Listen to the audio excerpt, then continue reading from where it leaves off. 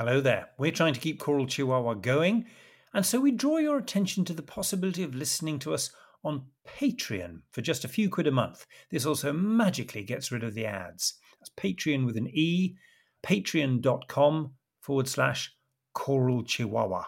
On with the app. Hey there, it's Michelle Norris. I'm host of a podcast called Your Mama's Kitchen. When I travel, I'm usually looking for a way to find a taste of home when I'm not at home. And one of the things I love to do when I am at home is entertain. And Airbnb allows me to do that. When I was in California recently, I rented a house that had a great kitchen. And when we were sitting around the table, we were all thinking, we're in someone else's house. Someone could be in all of our homes as well. If you have a home, but you're not always at home, you have an Airbnb. Your home might be worth more than you think. Find out how much at airbnb.com/host. Even on a budget, quality is non-negotiable. That's why Quince is the place to score high-end essentials at 50 to 80% less than similar brands. Get your hands on buttery soft cashmere sweaters from just $60, Italian leather jackets, and so much more. And the best part about Quince, they exclusively partner with factories committed to safe, ethical, and responsible manufacturing. Elevate your style without the elevated price tag with Quince. Go to quince.com/upgrade for free shipping and 365-day returns. Hello, Choral World, and welcome to another edition of Choral Chihuahua. Day up down, day up down. New jingle. The gang's all here. Harry's still in Kent. Hi there, everybody. Eamon in Sussex. Hello. And I'm Robert Hollingworth here at the University of York, where I must say it's been an absolute delight to get back to working live in the room with my MA Solo Voice Ensemble singer students this week. And this in addition to Harry and Eamon working virtually with Genesis 16 students recently. It's not normality, but at least it's a start. Today, it's a guest episode, so I should say my castaway today is a bass baritone of unimpeachable moral character, and he's also in some senses a character baritone. He was part of a very classy bottom line in E Fagiolini for about 15 years from 1992, during which he was asked to do some fairly peculiar things. He also sang in the 16, both as a member of the bass section, but also as a soloist. And he sung many times for Harry over in Boston at the Handel and Haydn Society. He's a man of whom I've literally never heard a bad word spoken, and the singer into whose enormous shoes my colleague Eamon here had to step when joining E Fagioli in 2007. Welcome, Matthew Brooke. Good morning, I'm Borada from Wales. Let's kick off with a bit of music. Let's hear you singing. Harry, can you set the scene? Well, yes, I mean, it's got Wales in it, but it's a WH Wales, and God created Great Wales from the creation, a performance we did live back in 2015 in May. And it's just gorgeous. It shows Matthew off to he's just gorgeous singing, beautiful word painting, and of course you're accompanied by those gorgeous violas and cellos and the bass. And God created great Wales, and every living creature that moveth, and God blessed them, saying,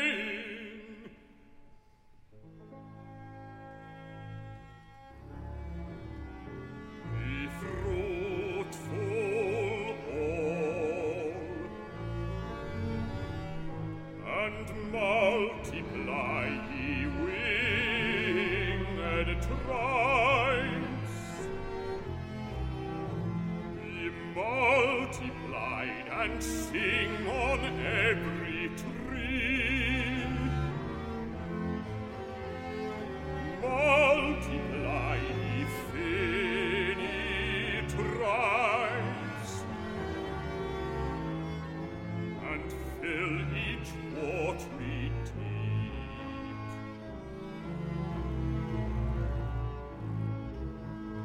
Be fruitful, grow, and multiply, and in your God and Lord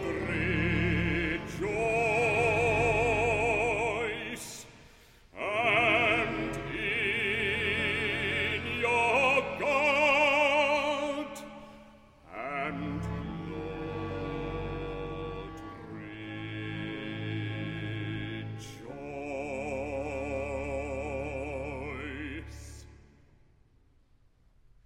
And God Created Great Whales from Haydn's Creation, with Harry Christophers here conducting the Handel and Haydn Society of Boston, Massachusetts. Matthew, lovely to hear you there. And your work these days is almost entirely as a soloist in opera, oratorio and concert work? Yes, pretty much. Still do a little bit of consort work with the Dunedin Consort. So sometimes it's one to a part, especially when we do our recordings. But the rest of the work, is a bit more opera in the last few years, and hopefully back to concert singing at some point.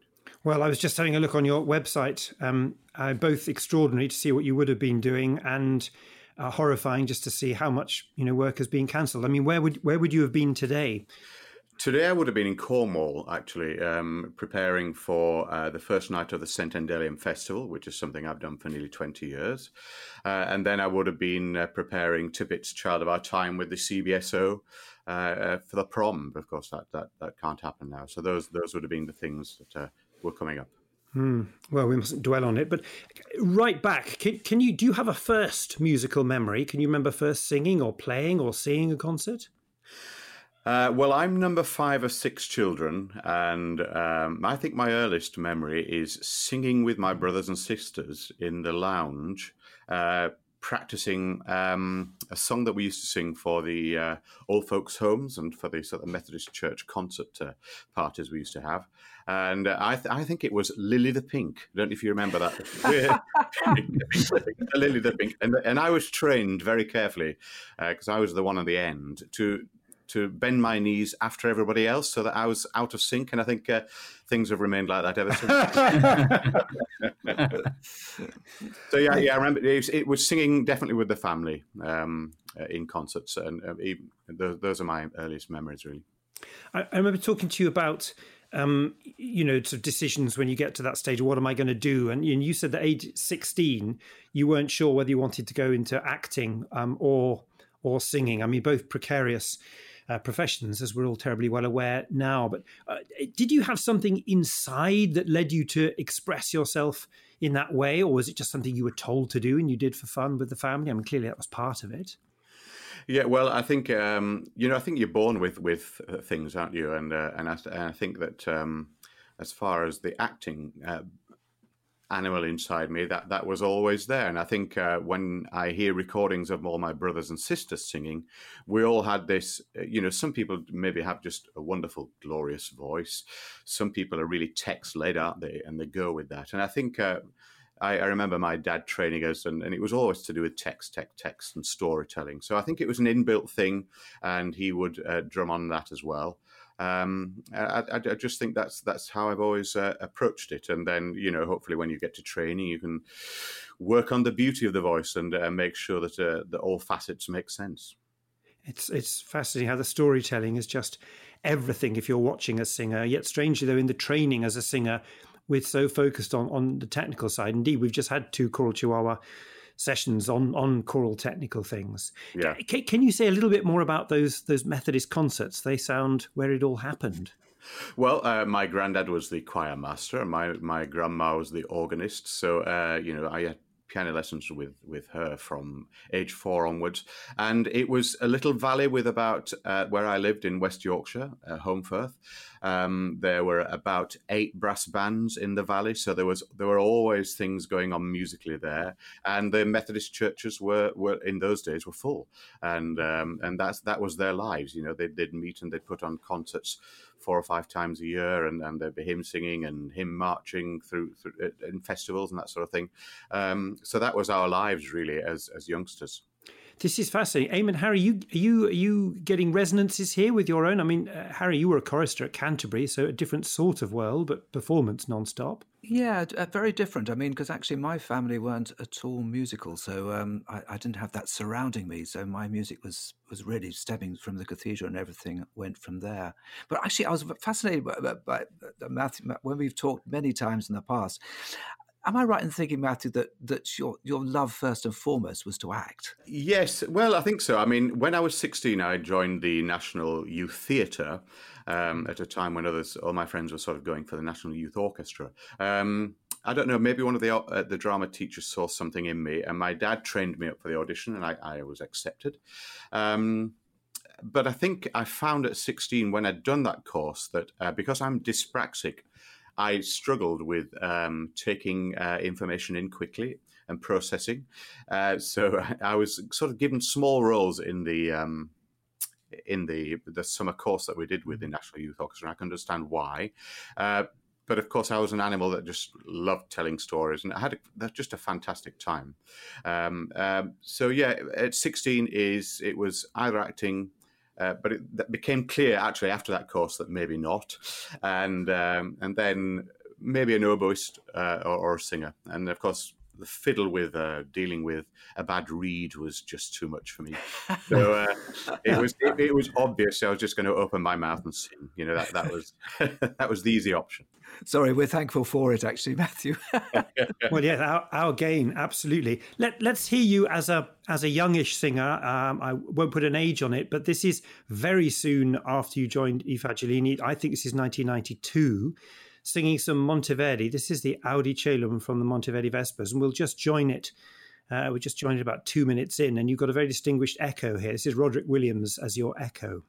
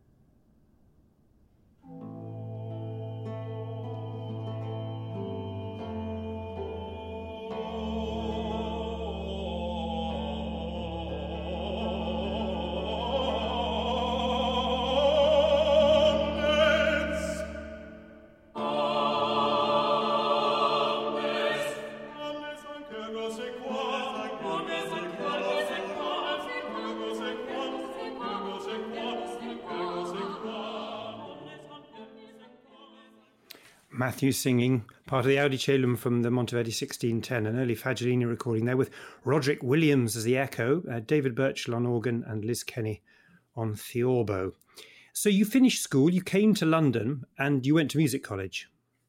Yes, at 19 I went to the Royal College of Music and did 4 years on the Thickies course, what some people used to call it, performance course. But, you know, I wasn't really academically interested. I went to an A-level college, which was excellent. It gave me all the theory and help that I needed up to probably degree standard, to be honest. It was a very specialist A-level course. So I felt as by the time I got to 19, I'd done enough of that and had piano lessons since 4. So I was all raring to go with the singing and discovering the whole world of everything that's available down in London. And I had a great time. Then I did 2 years postgraduate and got involved in 1 or 2 of the operas. I did one of the Albert Herrings in the new opera theatre that was at the Royal College of Music at that time. So that was it was a great time there. And you started. I mean, how did you leak into professional work? Was it one big job? I mean, there are a few salaried jobs to be had. Well, I learnt the trade, you know, as a student. That I went to one of the local C of E churches in Knightsbridge, and learned how to do a matins service and learned how to sing in a mass, and then the odd evensong. But a lot of my colleagues at college, people like Nigel Short and David Porter Thomas, Nigel was, the starter of Tenebrae, and David was later to go into the Swingle Singers, and we were all terribly interested in singing together. So we sang a lot of close harmony together, and we did concerts together. Really, probably it was their influence that got me going singing with more of the professional choirs. And then right at the end of my time at college, a job at Windsor Castle came up, offering free accommodation. I was a father of one then, as a student as well, with no money. So it was a no-brainer. Go to Windsor Castle, learn the trade there. I remember turning up at my first week was just men's voices, and they produced this chant which only had 4 lines. It meant nothing to me at all. So I used to have to go away every day, take the psalms with me, and spend half an hour on each psalm before evensong. And some of the colleagues there they used to laugh at me, but there was no way I was going to learn it unless putting the hard work in. And now I wouldn't be quite so frightened. But back in those days, it was the thing to do. And then of course that opened up. David Lowe then asked me to go and sing for Richard Hickox, and then someone must have heard me and asked me to go and sing for Harry with the 16. I have such fond memories of singing with those choirs. We had a fantastic time. Harry, do you remember Matthew coming and singing to you? Did he audition, or did he just come straight into a concert? I'm not sure. Do you know, I think you might have auditioned, but so much of those early days was word of mouth. And I think it was probably somebody like Rob Evans that said, you've got to listen to this guy, Matthew Brooke. And I remember, Matthew did a early Eton choir book disc for us, but I remember you fondly in Performances of Messiah, because we used to do about a dozen of those every December all over the world. And there was a lot of fun to be had there. And of course, the bass section was full of characters then. It's still full of characters now, and I couldn't do without them. Yes. Eamon, where did you first meet Matthew? I've just been trying to think this. I think it was on a Gabrieli consort tour, one of my early jobs. In fact, what I'd call my first big job was a Gabrieli consort tour. And I can remember sitting next to you, Matthew, on the coach from the airport to the hotel. And as this, sort of keen, wide-eyed young baritone, and grilling you. You were very good-natured and answered every question as I interrogated you about the career and, what I should be doing. And you took it.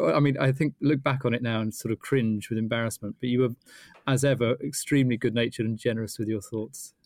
Well, I remember, in fact, I think the first time I met you was after a concert in Oxford, and you came to the pub afterwards. It was one of those Phil...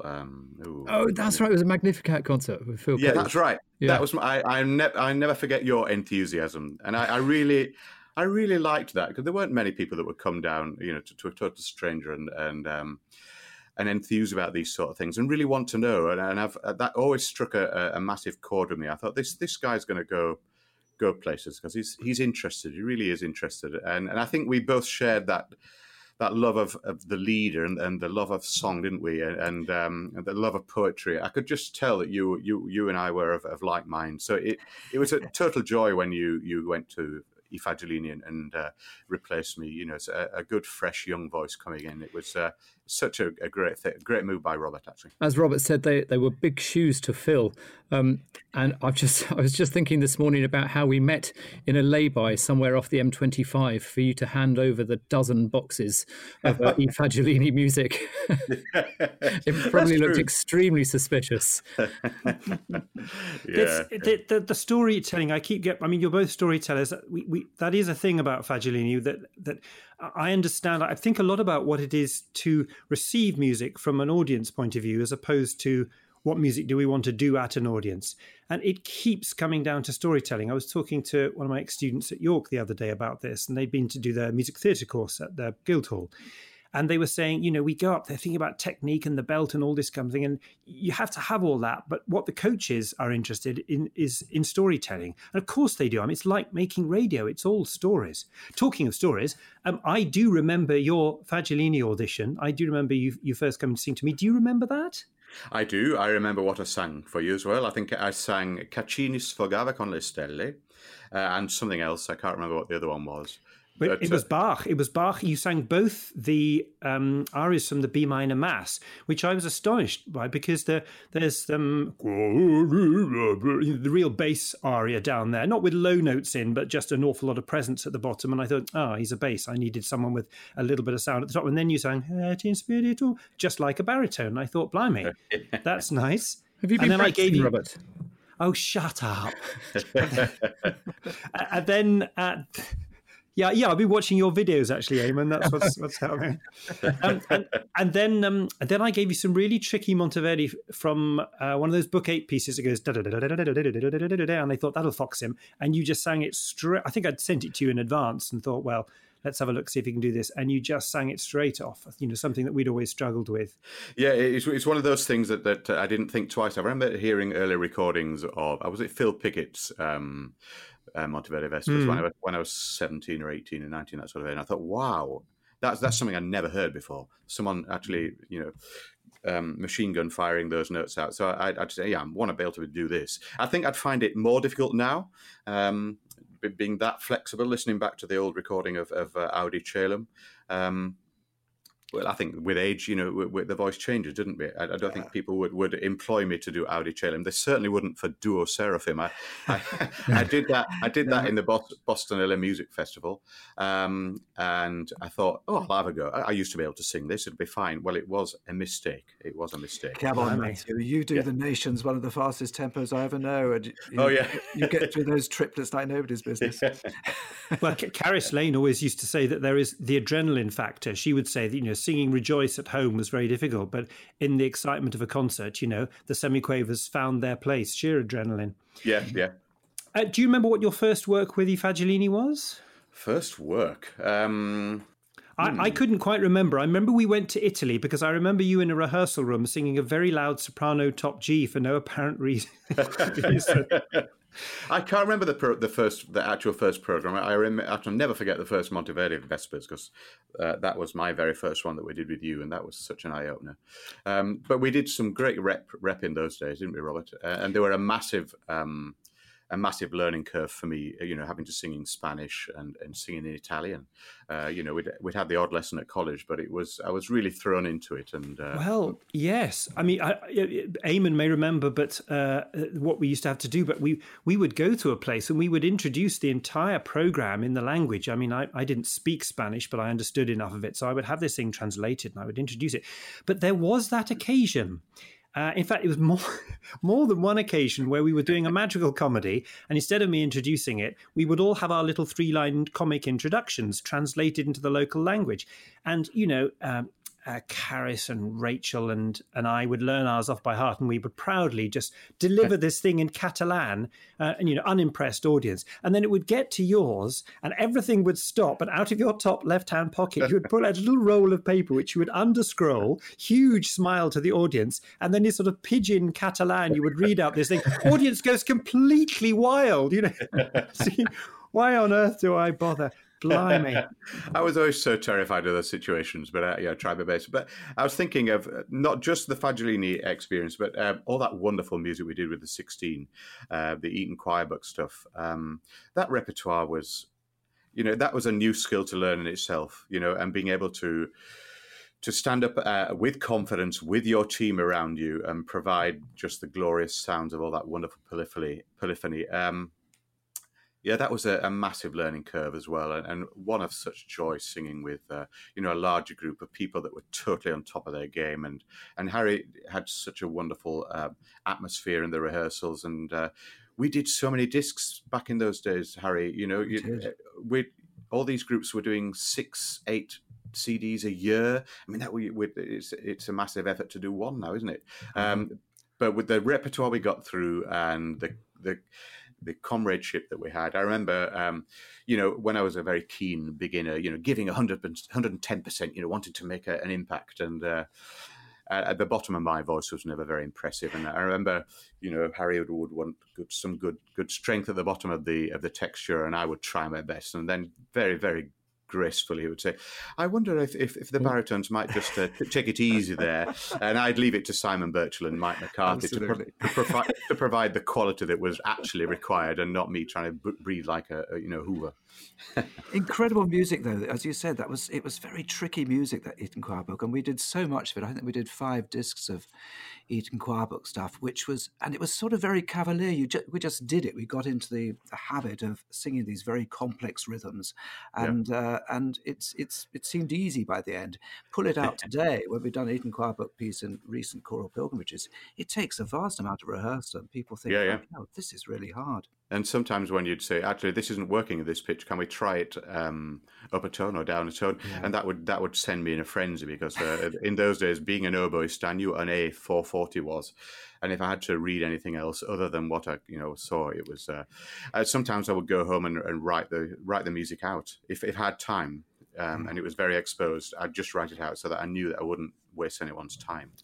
It just shows. I mean, to a certain extent, there's a certain amount of living on the edge in this business. I mean, the British school has a reputation for being able to sight read very, very fast. But when you're being asked to sight read, as Eamon has mentioned before, sight read by heart, that was his birth into Evangelini, or to sight read at a different pitch or in a different clef, and it can lead to a certain amount of nervous laughter. And you talked about Ewan singing next to Rob Evans there, Matthew. Any good 16 moments there, or was that more a Gabrielli consort thing where things would get a bit awkward? Well, Rob was an expert at starting something and then singing quite seriously afterwards, and expecting everybody else to control themselves. And I just couldn't, he would do Rob Evans. He'd do one of those, and I was just all over. And we're not just talking about in rehearsals, are we? No. There has been time where I know I did a recording, a concert with Anna Crooks from Evangelini, and we were trying to do an unaccompanied duet, and we couldn't get beyond the second line. There was no way. Something would get in our minds, and we'd start sniggering, and then we'd try again, and then we'd try again, and eventually I just turned around and got my white handke out and just said, "I think we should better call it a day. Let's just bow." That was it. That was in Edinburgh. I wonder whether any of the Dunedin concert audiences recognise you from that. That, I think, was when Nick was ill and couldn't turn up on the day of the concert, and we had to completely rewrite it. So there's some excuse there. But I wonder whether I could refresh your mind of some sessions back in 2003 when we were recording a disc called of Andrea Gabrielli. Of course, wonderful pieces with brass, fantastic 5-part madrigals, 8-voice pieces, very, very grand. But there were also two dirty old men songs from the 1570s, Giustiniane. Does that ring a bell? You'll have to remind me which one that is. Well, let's remind you very exactly. This is you and Giles Underwood and Nicholas Mulroy trying to sing 2 pieces. I can't read the translations out, otherwise we have to change the licensing terms for this series.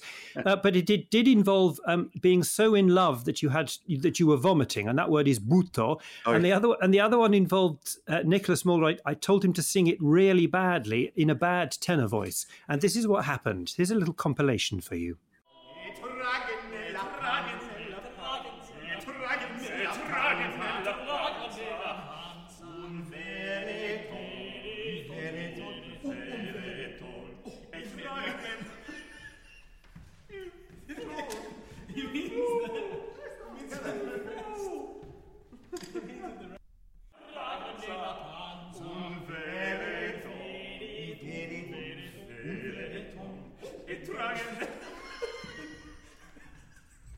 Why do you ask us to do that? It's wasted so much time. Right, could Matthew not do it?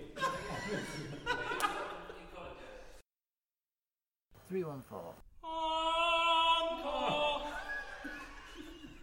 Pick a note, any note. That's the idea. He's in a semi-brief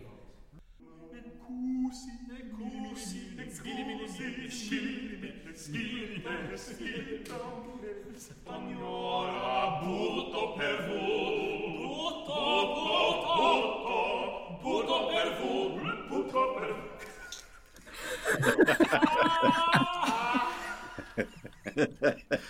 Oh yes, it all comes back. Yeah, and so it went on. I had to reduce that from 20 minutes of wasted session time last night with the and poor Nicholas just in absolute pain, a sort of nervous. But this is what it's like. I remember that from Evensong when someone's bouncing ball ran down the ran down between the two choirs during Evensong. The pain of trying not to laugh. Robert, I came in for those sessions. That was my first Fagiolini recording. I came in for a couple of the bigger pieces, which had required a few more singers. And you were still laughing about that. I think this was maybe on the third day of recording. I can't remember. But, I seem to recall Giles just having to leave the room at one point because he just couldn't get himself together. That was me. I had to go and hide under the piano. Because I was no bloody use in the room at all, because I was finding it... The thing is, to the rest of them, I'd say, I need you to sing Ma del bel quadro, which means B natural, but it also has a sexual connotation to it. And of course, you always, don't we, all three of us, we always have to exaggerate as a conductor because the singers will never quite give you what you need. But Matthew gives you it to you straight away, and you then get it mirrored straight back in your face. Oh, dear me. Well, we did some... Very, very happy memories. But it's that sort of music, isn't it? That either you give it the full commitment or you don't do it at all. And that's what I really loved about those sessions. And I know the person in the booth must have been having kittens because, putting on a recording is a very expensive job. But once you've got the giggles, that is it. Yes, blimey. Languages. You didn't really study languages at school. That wasn't a thing you did. But yet my wife says you have the best sung French of anyone she's ever heard. Wow. Well, that's quite a compliment. No. Odd, though, because she's Russian. But there you go. I went, at school, it was crazy. The school that I went to, I just went to a normal high school in my hometown. And at 13 and 14, I had an option to either do drama or languages. And I chose drama, which was stupid because I really could have done with knowing the languages, and that I really regret doing that. Actually, I should have definitely had some good grounding. I suppose as for you just have to work at it, don't you? And if you've got a good ear, you will, and you concentrate and you spend many, many, many hours on it. And I always find that when I'm in rehearsals, wherever I am now in Europe or Canada or wherever they speak a different language, I'm constantly writing down things on a piece of paper. Anything that I hear, that's the right way to do that word. And even now, I'm preparing a Schubert song for one of these bite-sized prom things, and I've realised there are a couple of words that I've been getting wrong for a while. So it's a learning curve all the time, isn't it? Millions of people have lost weight with personalized plans from Noom, like Evan, who can't stand salads and still lost 50 pounds. Salads generally for most people are the easy button, right? For me, that wasn't an option. I never really was a salad guy. That's just not who I am. But Noom worked for me. Get your personalized plan today at Noom.com. Real Noom user compensated to provide their story. In 4 weeks, the typical Noom user can expect to lose 1 to 2 pounds per week. Individual results may vary. Cool fact, a crocodile can't stick out its tongue. Also, you can get health insurance for a month or just under a year in some states. United Healthcare short-term insurance plans, underwritten by Golden Rule Insurance Company, offer flexible, budget-friendly coverage for you. Learn more at UH1.com. Millions of people have lost weight with personalized plans from Noom, like Evan, who can't stand salads and still lost 50 pounds. Salads generally for most people are the easy button, right? For me, that wasn't an option. I never really was a salad guy. That's just not who I am. But Noom worked for me. Get your personalized plan today at Noom.com. Real Noom user compensated to provide their story. In 4 weeks, the typical Noom user can expect to lose 1 to 2 pounds per week. Individual results may vary. Hey there, it's Michelle Norris. I'm host of a podcast called Your Mama's Kitchen. When I travel, I'm usually looking for a way to find a taste of home when I'm not at home. And one of the things I love to do when I am at home is entertain. And Airbnb allows me to do that. When I was in California recently, I rented a house that had a great kitchen. And when we were sitting around the table, we're all thinking, we're in someone else's house. Someone could be in all of our homes as well. If you have a home, but you're not always at home, you have an Airbnb. Your home might be worth more than you think. Find out how much at airbnb.com/host. Eamon, you had some things you wanted to ask Matthew, I know. Yeah, Matthew, lovely to hear you in the Haydn and the Monteverdi. And to hear that the core of your voice still remains the same. But I was just wondering about, you were saying how you wouldn't want to sing Audi now. And how your voice has changed. You know, you once described to me singing baritone in I Fagiolini as requiring vocal gymnastics, and I think that was as I was preparing to try and fill your shoes in the group. The core of the voice is still the same, but in what way is it different, and how have you accommodated the way in which it has changed? Well, I was always surprised when I auditioned or an agent came to hear me, and I did without an agent until I was about 40. And then an agent came to hear me, and he said, I think I'm going to put you down as a bass baritone, which for me didn't make sense at all, because I'd always been the higher baritone in the group with Fagiolini, and also, you know, when we were doing the Cantus Firmus for Harry with the 16, me and Rob Evans would be the pure higher voices. I just think there's the flexibility you have when you're young, and the older you get, it grounds itself. And maybe technically, I started singing in a different way when I started having to sing into 2,000-seater auditorium. You're singing with orchestras every day rather than, in the weekend you'll be singing with an orchestra, and then midweek you might have to be singing very gently within the context of a group. And it certainly, I think the muscles get used to a certain way of singing, and hopefully I've retained enough flexibility that I will always be able to sing, the Wider the Nations when I get into my 60s. Still have that ability to sing florid music, because most of my house has been paid with singing Bach and Handel, and I wouldn't want to lose that. Although I've had a go at singing some Wagner recently, and that was great fun. But no one would employ me to sing that in a big place. But it's nice to mix it up. But I think definitely the voice has got a little bit more solid, maybe, and maybe I think my technique has improved as well.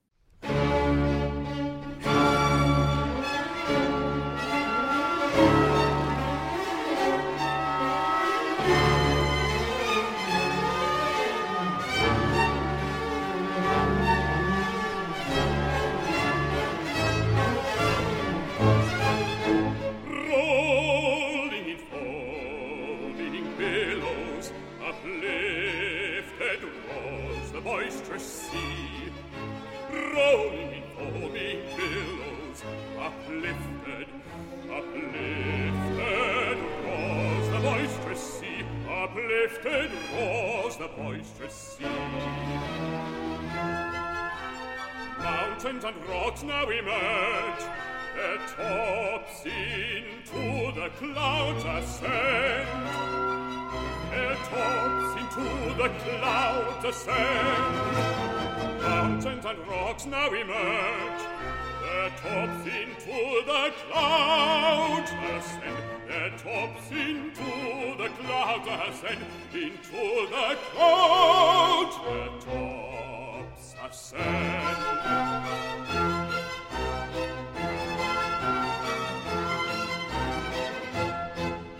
Through the open plains outstretching wide in serpent air, rivers flow. Open plains outstretching wide, in serpent error, in serpent error, rivers flow, rivers flow.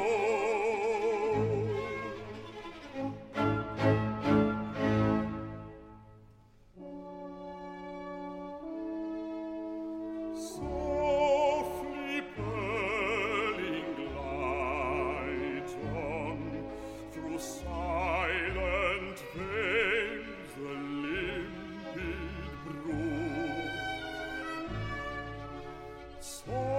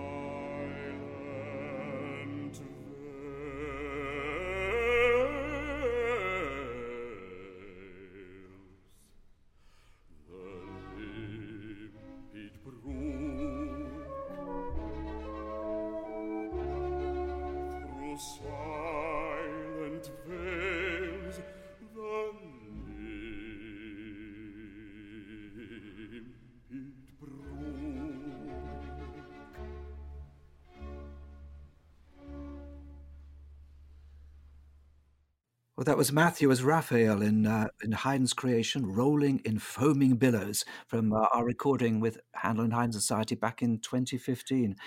Matthew, we were just mentioning sort of being referred to as a bass baritone, and that actually aria really depicts it. But I think, what I've seen in you over the years is this incredible gravitas that can come into the voice. And I've often said to you, you remind me of Michael George back in the sort of 80s and early 90s when Michael did everything. He was sort of king of Purcell, Handel, and Bach. And for me, you're very much that voice of the day. But of course, with you, Matthew, you bring the theatre to it all the time. And that for me is very special. You've always got that twinkle in your eye when you're performing. But what I love, we've just done, we did... Dido and Aeneas last year, was it? In Boston, we did at the Met Museum. And you have this ability to carry people with you. You carried the chorus with you. They were infected by your enthusiasm, your characterization. And when we did Fairy Queen back in Tanglewood a couple of years before as the drunken poet, you were in character through the whole of those 4 or 5 dances at the beginning, but in character when you needed to be and not in character when you didn't have to be. So that's the sort of, you're such a true artist. It's fantastic to have you on a stage performing. Thank you. I think I learned a lot from my time with the National Youth Theatre when it was, a lot of the training was to do with focus. Who's in focus now? And I remember they gave us an exercise right at the very beginning. And he said, right, I'm going to give you 30 seconds to do anything physically, do anything to attract my attention. And so 30 of us went mad. Some people were running up and down, some people were jumping, some people were shouting, some people were, doing all sorts, grabbing at someone's attention. And at the end of the 30 seconds, the producer said, okay, right, well done. You've all expended a lot of energy. But the person that I noticed most was the person who was just standing very tall with her arms in the air like a star. And it was still. Yeah. And that's, I think, being able to know when to turn it on, always respect the audience because they're looking at you all the time. So the minute you walk onto a stage, this is what I always tell my younger singers that I mentor or speak to. The minute you're on stage, you are there and they're looking at what you're doing. So, don't sit on the chair and cross your legs because an audience member will say, that person's too relaxed. Why is he switched off? So I always try and sit tall, never put my back on the back of the seat. Know when I've got to be in character, when I need to attract a bit of attention and when not to. And that comes from those days in the National Youth Theatre. Really, really valuable. I'm not surprised actually, because that theatre thing of maintaining the energy even when you're not performing, but not being in the forefront of everything. It's very apt, and I used a lot with the singers today, and especially in Boston with Handel and Haydn. Brilliant. This also relates to what Eamon was talking about last week with the whole Chihuahua thing about trying to maintain energy. And how that's hard anyway. But I mean, that's some amazing advice there, because I think as musicians, we tend generally to think only about the musical side of things. And that's not how an audience perceives it. An audience perceives everything. They've come to be entertained, and that can be entertained by simply hearing a concert of, Eton Choir Book music, or they come to be entertained through some comic pieces or sad pieces. But it is an entertainment business. Yeah, and that can be said when you're in a big choir as well. Your eye always looks out for someone in a choir, don't you? When you see a big group of singers, and those that are switched off, you tell straight away. Those that are looking at their score or doing something else, fiddling, it's amazing how strong an image that is for an audience. Matthew, you've given inadvertently perhaps lots of good advice for young singers starting out, but at your end of the profession, if you were starting again now, any thoughts there? Well, I think as in life, when you walk into a room, you choose to engage with people or not, and I think as musicians, I think if you're starting out as a musician now, gosh, what a difficult time. You've done your training and you're really, really ready to put yourself out in the world, what do you do in this time of lockdown? My advice was always, go and get a job, go and work in a supermarket, go and stack shelves for Amazon. But don't do that and do it with a sense of, I'm just filling time. This is so annoying. But no, study the people that you're working with. There's a character who uses that forklift truck. Look at what he's doing. He's got such a great sense of humor. I'm observing all the time, and I think if any singers that at the moment are twiddling their thumbs, spend time on your languages and just really observe people, because you're going to need them right now until your last breath as a singer. That would be my advice. Just observe and think, how could I put that across, and use a mirror and record yourself and play around. It's great fun. Matthew, when I'm working with young singers, a lot of them are members of consorts, or they're doing choir singing, be that Sunday morning services. They've all got their eye on hoping to be one day out at the front and being the soloist. How did you manage your switch from being a consort member to moving out? Because we've seen this with lots of members of Evangelini. There's been Roddy, of course, and James Gilchrist, Robin Blaze, yourself, and in the 16 there's Mark Padmore, Carolyn Sampson, Chris Purvis. Everyone's journey will have been different. When did you feel that it was the right time for you to make that move? Well, for me, I sang a lot in choirs and consort groups. I think the big step for me was going to sing for some conductors that I hadn't sung to before. So I sang for John Elliott Gardner, and he said, "Right, come and sing in the choir and do the step out solos of the Matthew Passion." And that was I couldn't do that until I was in my 40s. I didn't feel as I was a strong enough character to really be sure of myself. So it was a long boil for me, knowing in yourself that actually I can do this and I've got the nerve to do it. It doesn't mean to say that you're singing perfectly every time, goodness me. But I think at some point you are given opportunities, and you either grab them, or you're a little bit scared and maybe feel as though you can't do it to yourself. You'd be amazed what the body can do and how it can actually take a challenge like that. I remember being given a new. This was a connection with Robert, actually, at the Three Choirs Festival. One of my first things for the Three Choirs Festival in Hereford. I was given a new commission. And it was a real nightmare to learn, and I didn't know what to do. It was too high, it was dramatic, and I thought, there's no way I'm going to sing this. What on earth am I going to do? But I just went with it, and nobody died as a result of me maybe not singing a great top G, whatever. So I think it's just being willing to have a go, and when an opportunity comes, work like mad. Make sure you know it really well, and that you're not wasting anybody's time on the day that you turn up, because the orchestra have got no patience for people that haven't put the hours in. And the old adage, if you fail to prepare, then prepare to fail. So people say, what do you do in all those hours of free time? I said, well, I'm learning stuff all the time, even at 56 now. And even if I've got a Messiah coming up, you think, oh, you just turn up and do that, don't you? Well, not really. No, you've got to get yourself into the right zone. So yeah, I think it's just a case of take a challenge and go with it. I'm sorry to hear about your long boil, though. Let's finish. Let's finish with. Let's go back to a Fagiolini disc that we made in, I think, 2002. This is Tompkins, and you've chosen this one.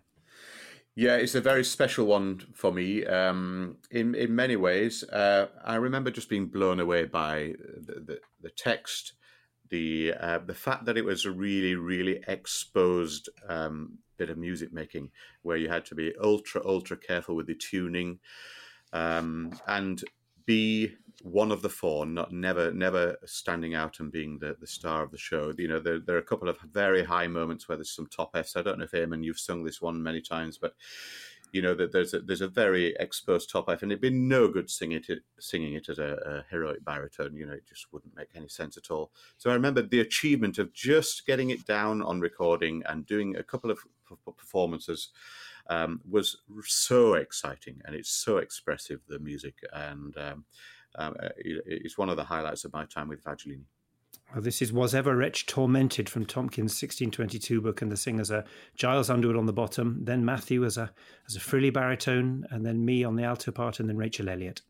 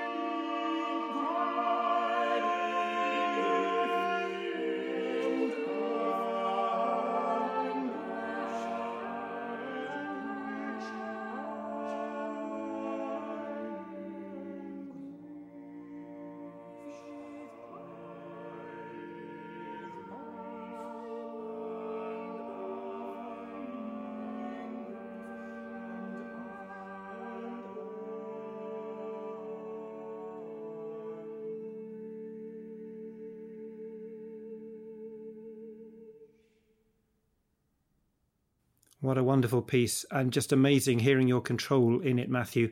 Was Ever Wretch Tormented by Thomas Tompkins from that 1622 book, Songs for 3, 4, and 5, 6 voices, I think it's called. We call it the Ronseal book, doesn't it? It does what it says on the tin. That's the end of Choral Chihuahua for this week. Do please share as widely as you can. Let people know it's out here. We know what we're doing is quite niche, so if there's anyone you think interested, let them know.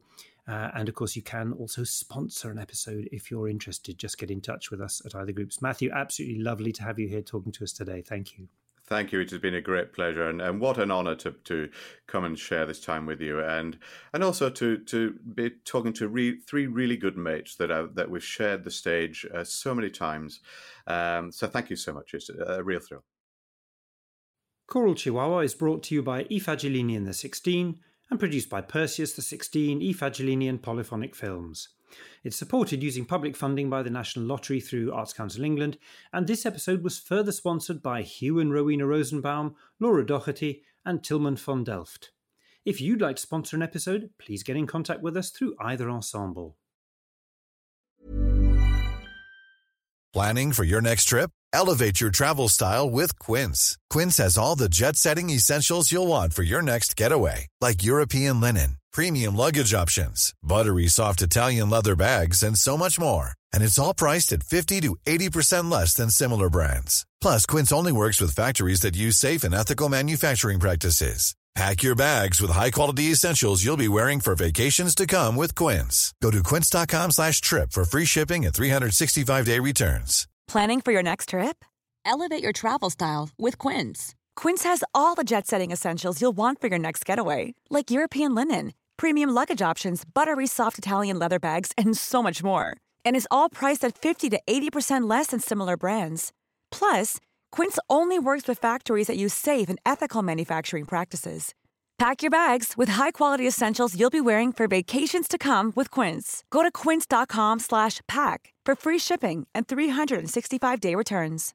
When you make decisions for your company, you look for the no-brainers. And if you have a lot of mailing to do, Stamps.com is the ultimate no-brainer. It streamlines your processes to make your business more efficient, which makes you less busy. Mail checks, invoices, legal documents, and everything you need to keep your business running with Stamps.com. Seamlessly connect with every major marketplace and shopping cart. Schedule package pickups and see your cheapest and fastest shipping options from different carriers, with rates up to 89% off USPS and UPS rates. And with the Stamps.com mobile app, you can take care of mailing and shipping wherever you are. Make the same no-brainer decision as over 1 million other businesses with Stamps.com. Sign up with code PROGRAM for a 4-week trial, plus free postage and a free digital scale. No long-term commitments or contracts. That's Stamps.com. Code PROGRAM. Just before you go, another reminder to try listening on Patreon, which costs just a few pounds per month. Or, if you prefer, you can very simply make a one-off donation. You can actually do either via choralchihuahua.com. Thanks.